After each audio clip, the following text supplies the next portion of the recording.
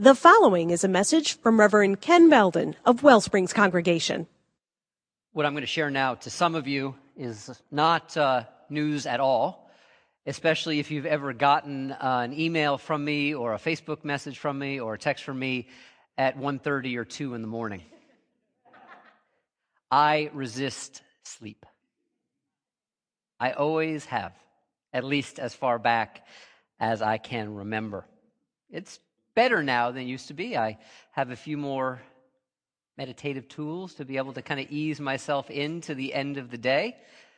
But it has been with me, this resistance to sleep, as long as I've known myself.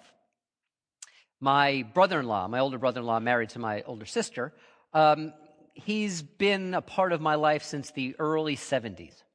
And so when I would, at age 2, 3, 4, go up to bed, and the adults would stay downstairs having social time with each other, he could hear me padding around upstairs on the floorboards. Another drink of water. Another time for story. Another trip to the bathroom.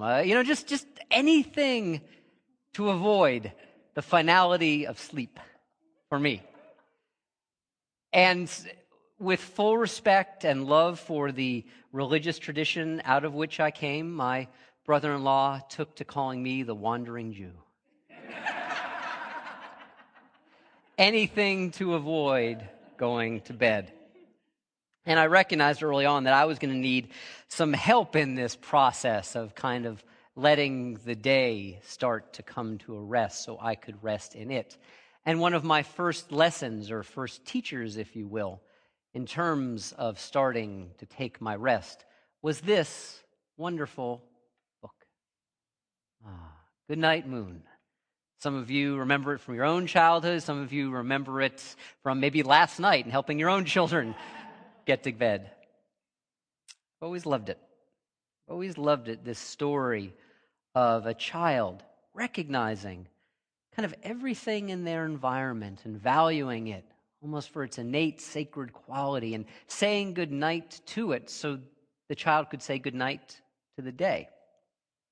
Comb and a brush and a bowl full of mush and a quiet old lady whispering, hush, hush. I remember the red balloon as well, too, and the cow jumping over the moon. But this goes far back to the point where I couldn't even say balloon, so for me it's always a red balloon.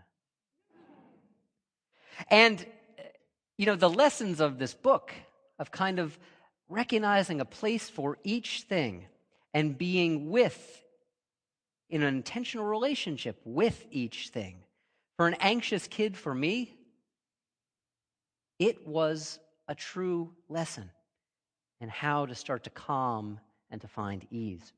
And it also provided me the first seed of insight into what Albert Einstein called the most important question that any of us can ever ask and answer for ourselves. And he said we have to make the decision totally for ourselves. No one else can do it for us. But he said the most important question is this: is the universe a friendly place for us, or do we consider the universe to be an unfriendly place for us? To personalize it a little bit more, do you consider the universe to be a friendly place for you, or to be an unfriendly place for you? The truth is that we can find ample proof in either direction. He said one of the reasons this is such a powerful question for us is that if we do fundamentally come down on the side that the universe is a fundamentally unfriendly place to us, he says our culture, our technology, our very lives, our energies will be spent in a quest for domination, setting up walls, divisions, boundaries, because life is unfriendly towards us. He said on the other end of the ledger, if we make the decision that life is friendly, that the universe is friendly, we will expend our energies, our technologies, our culture in the direction of building understanding and cooperation so that we're working with this life that is not hostile to us. It is a sad fact that so many, not all by any means, and certainly not all individual believers, but so many of the traditions of the world religious traditions assume that the universe is an unfriendly place. We hear this language from traditions that want to devise in this world or the next, chosen or unchosen, winners, losers, saved, damned. And the problem with these kind of theologies is what they do is they end up being self-fulfilling prophecies. Because the more that we create and see the conditions of unfriendliness all around us, we will act in accord, thereby making the world a less friendly place for ourselves and other people. In many ways, too many traditions take to heart something that is a modern teaching. That can be quite fun in a lot of ways, but taken to heart can be profoundly damaging. And it's this. If any of you are fans of the show, I'm not judging the show. It's a fun show. Survivor. Outwit, outplay, outlast. Out, out, out, out. Escape, out. It is the opposite of what I'm talking about in this current message series, which is the power of with, which is not about looking to get out and beyond and escape, but about learning to claim that entrance ticket into the depths of each and every one of our lives. This sense of out, out, out, it is so distinct from what is, for me, the heart, the beating, theological, spiritual heart of our tradition, which is our universalist and are our universalist teachers. I hear the words of Hosea Ballou, perhaps the most famous and well-known universalist preacher and teacher of the 1800s. And using words we don't use very often anymore, but I love them because they stick in the ear because they're uncommon for us. He says that God's will for humanity is that all of us would be happified. That divinity yearns for the happification of all humanity. That's a profound, life-transforming teaching, isn't it? Because it's not about the winners are going to be the happy ones and the losers are going to be the unhappified ones. That happification is the divine will for all of creation.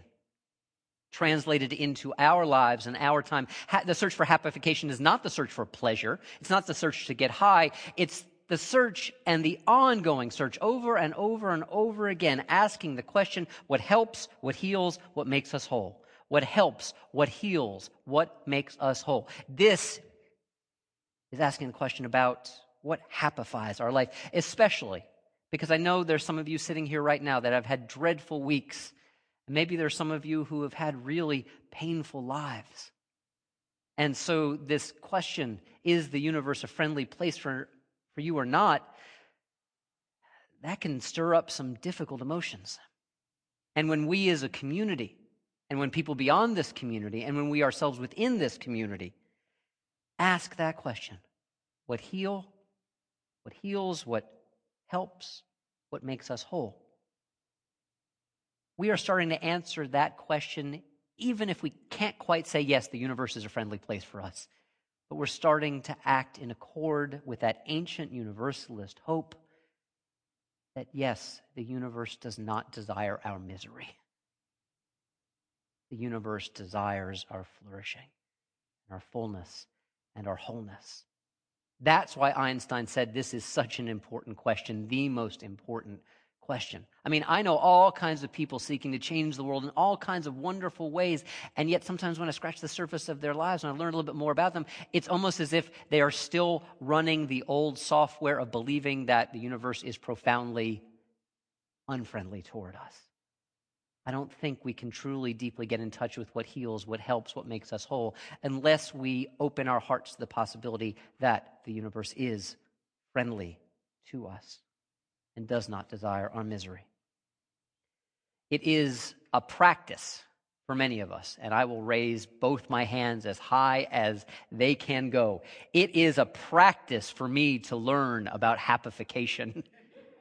It is a practice that I have to over and over and over and over drill into myself, because sometimes I will revert to my old operating system that kind of really doesn't trust happification. This practice of making friends with ourselves and our life. It's a day in, day out, imperfect practice that ultimately does change us, ultimately transforms us. There's a woman named Jan Valone who at one point in her life was a corporate lawyer and became an English teacher. And she struggled with many years with the faith of her tradition about this God who seemed distant and out there and up there and always in a seat and in a position of judgment looking down upon humanity. And she struggled with many of its teachings on prayer because she was told prayer is a way to connect you to God. But the traditional teachings around prayer never worked.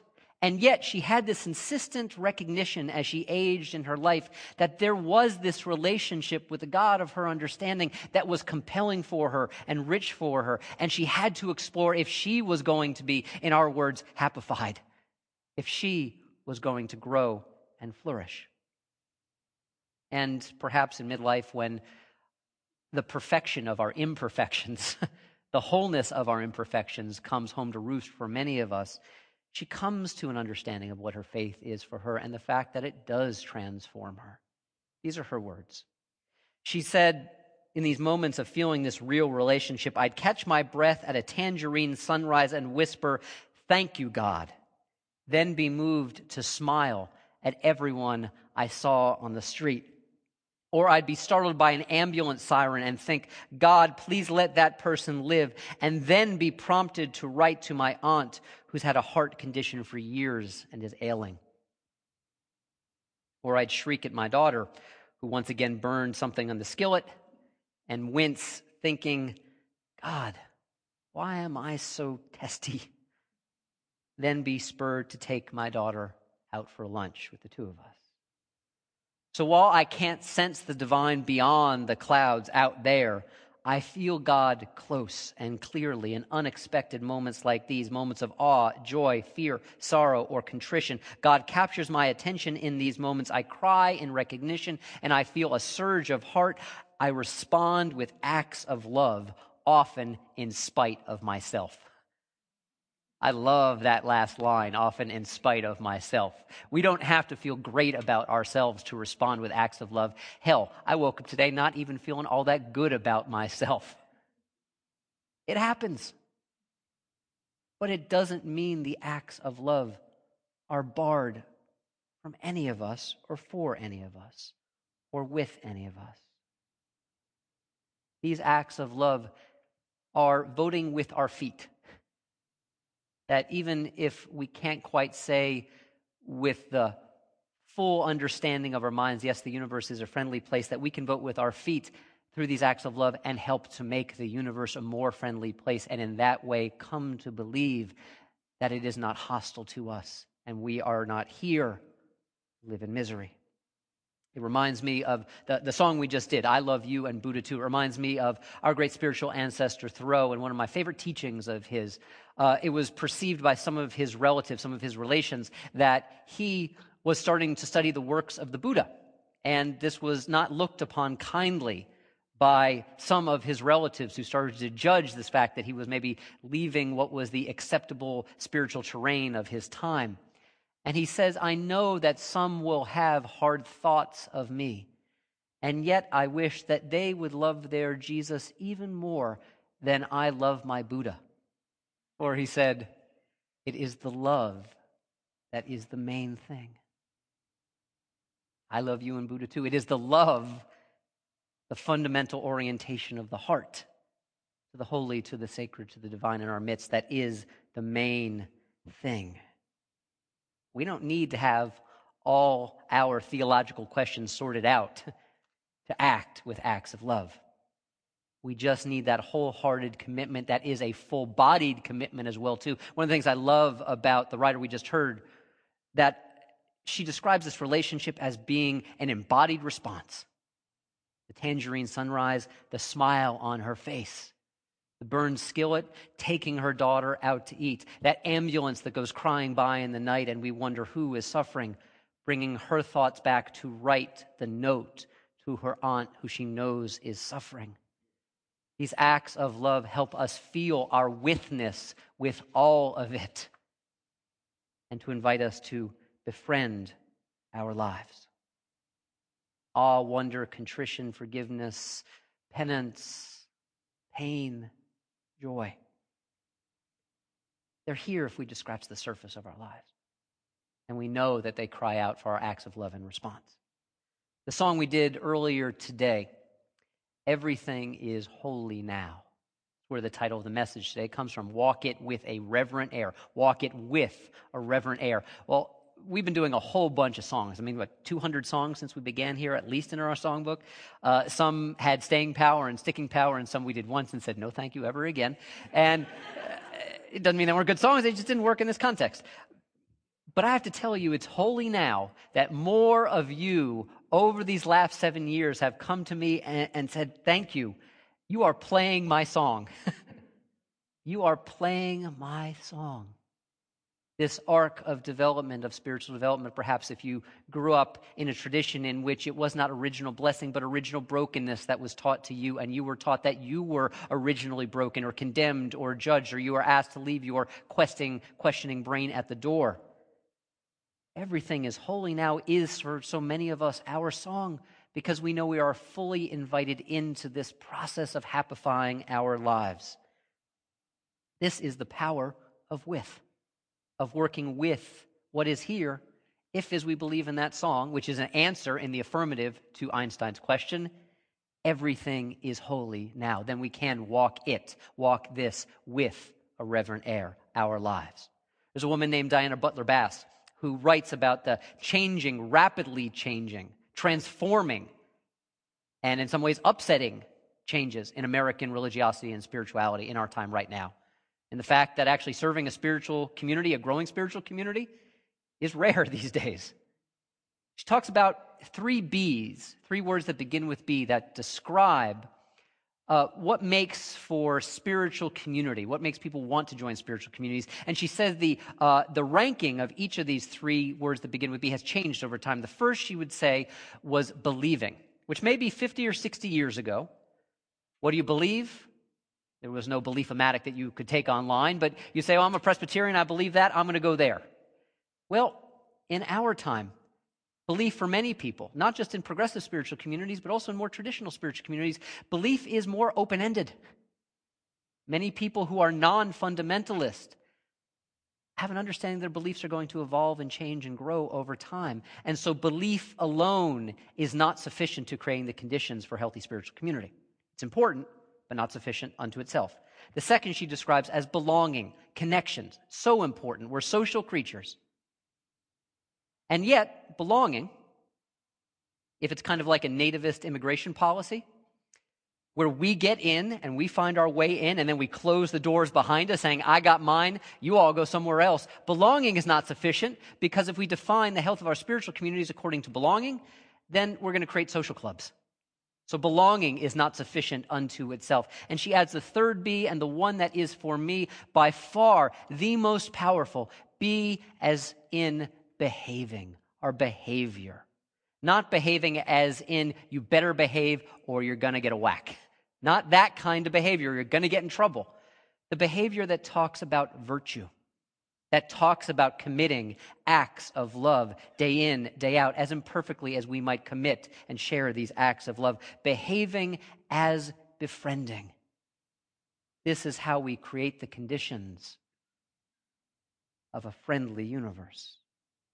This befriending is how we most powerfully practice the power of with.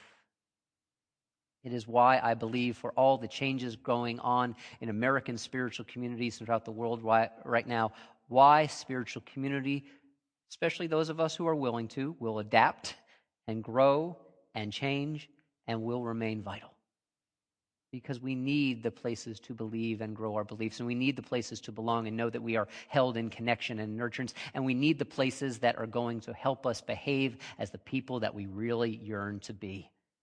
Because if you're anything like me, sometimes that's not the easiest thing in the world. Reminds me of a story I heard not too long ago, and I like to situate this story in New England many years ago. The 2 people involved in the story, not the hyper kind of verbal person that I am. They're kind of like New England people, real taciturn, a couple words. And this is a story between a pastor and a member of the congregation who just hasn't been around for quite a while. And the pastor decides one night, winter's night, cold night, not too hard for any of us to envision right now what a night like that might be like, to go to visit this recalcitrant parishioner. And because they're New Englanders and they don't talk too much, They don't want to make themselves too vulnerable. The parishioner opens the door for the pastor. They come in and they sit down, and neither of them says the first word. They just sit there in silence, looking at a roaring fire in the fireplace that the parishioner has.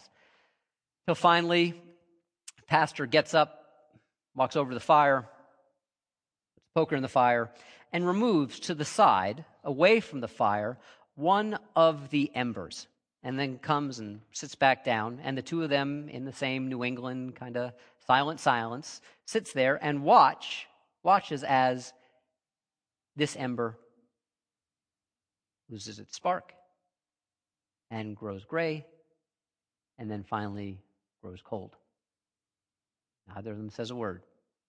Until about 15 or 20 minutes later, pastor says, "Okay, good to visit with you. I'm ready to leave."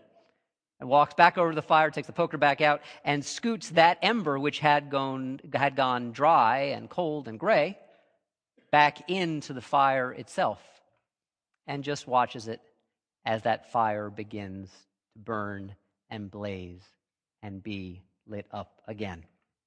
And the parishioner, who to this point, remember, has said nothing at all, says, "Yep, I'll see you next Sunday." Now, this is not to, I don't say this to like guilt you. You got to come to WellSprings. No, it's about something, although I believe you should come to WellSprings. I'm not going to argue you out of that, certainly. You're here. You're with. That's what the power of with is about, is recognizing all the ways in which the fire, the furnace, the burning of that inner divine spark is lit because of our connection with each other. And so on this 7th birthday, I want to thank you for being here, whether it's your first time, whether it's your 100th time. I want to thank you for being here, for being with, for your availability, for your accessibility, for your vulnerability, for your mutuality, for your accountability, for your desire to be here and with right now. That's why spiritual community will continue to be vital here at WellSprings or anywhere else. There are so many different ways to describe what spirituality is or isn't. My least favorite forms are always the ways in which spirituality is made into a noun. I am a spiritual person. Actually, technically, I guess that's an adjective. But you get the point. It's like a possession. I have spirituality. That makes it a noun. But it's not a content. It's not a possession. Spirituality is a way of being. It is a way of response to this life, and this is my preferred definition of spirituality. It is the awareness of the presence of relationship that calls us into a relationship of presence with our lives. The awareness that wherever we are and wherever we go, there is the presence of relationship, of the withness that calls us into a relationship of presence with our lives. This is befriending. This is voting with our feet so that our universe becomes an increasingly more friendly place, especially for those people who perceive it as unfriendly or it has been unfriendly to them. This is answering with the acts of our love and of our lives. And it can transform all aspects of who we are, from our closest companions, our intimates, our friends, the folks we know here at WellSprings, all the way up to the cosmic sense of connection, of belonging with this universe. Because sometimes I think we might all have these moments. I have them at 3 o'clock in the morning, when maybe I've been asleep for an hour or something jars me awake. And there's that sense, am I alone in the universe? Am I alone in the universe? And at that moment, I try to recognize the wisdom of those who have had a particularly special relationship with the universe. You might have heard some of these stories of people who've gone into outer space and having seen the Earth from the perspective of the moon or from the perspective of orbit. It's remarkable how many of these stories there are from our astronauts, that something shifts in them profoundly. And they start to question all these borders, all these boundaries, all this aloneness, all this isolation that we can experience in our lives. And so Russell Schweikert, who was on the Apollo 9 mission, says this: when you go around the earth in an hour and a half and go around the earth, you begin to recognize that your identity is with that whole thing. Our identity is with that whole thing.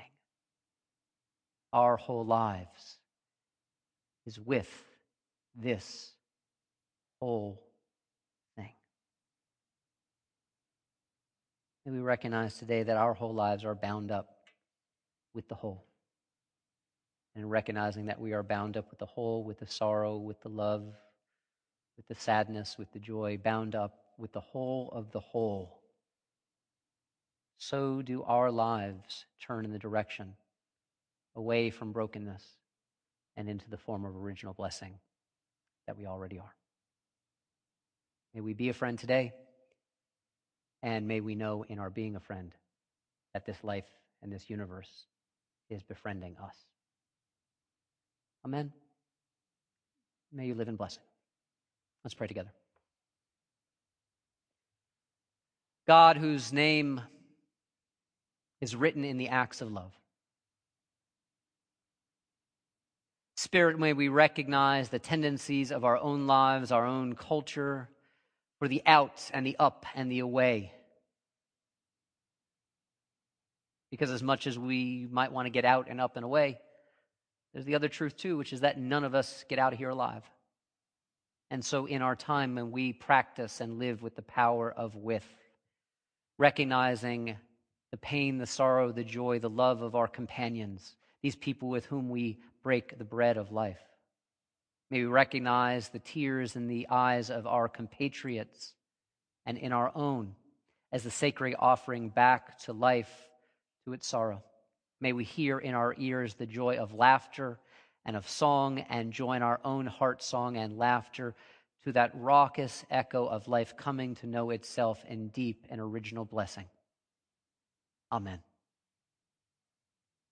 If you enjoyed this message and would like to support the mission of WellSprings, go to our website, wellspringsuu.org.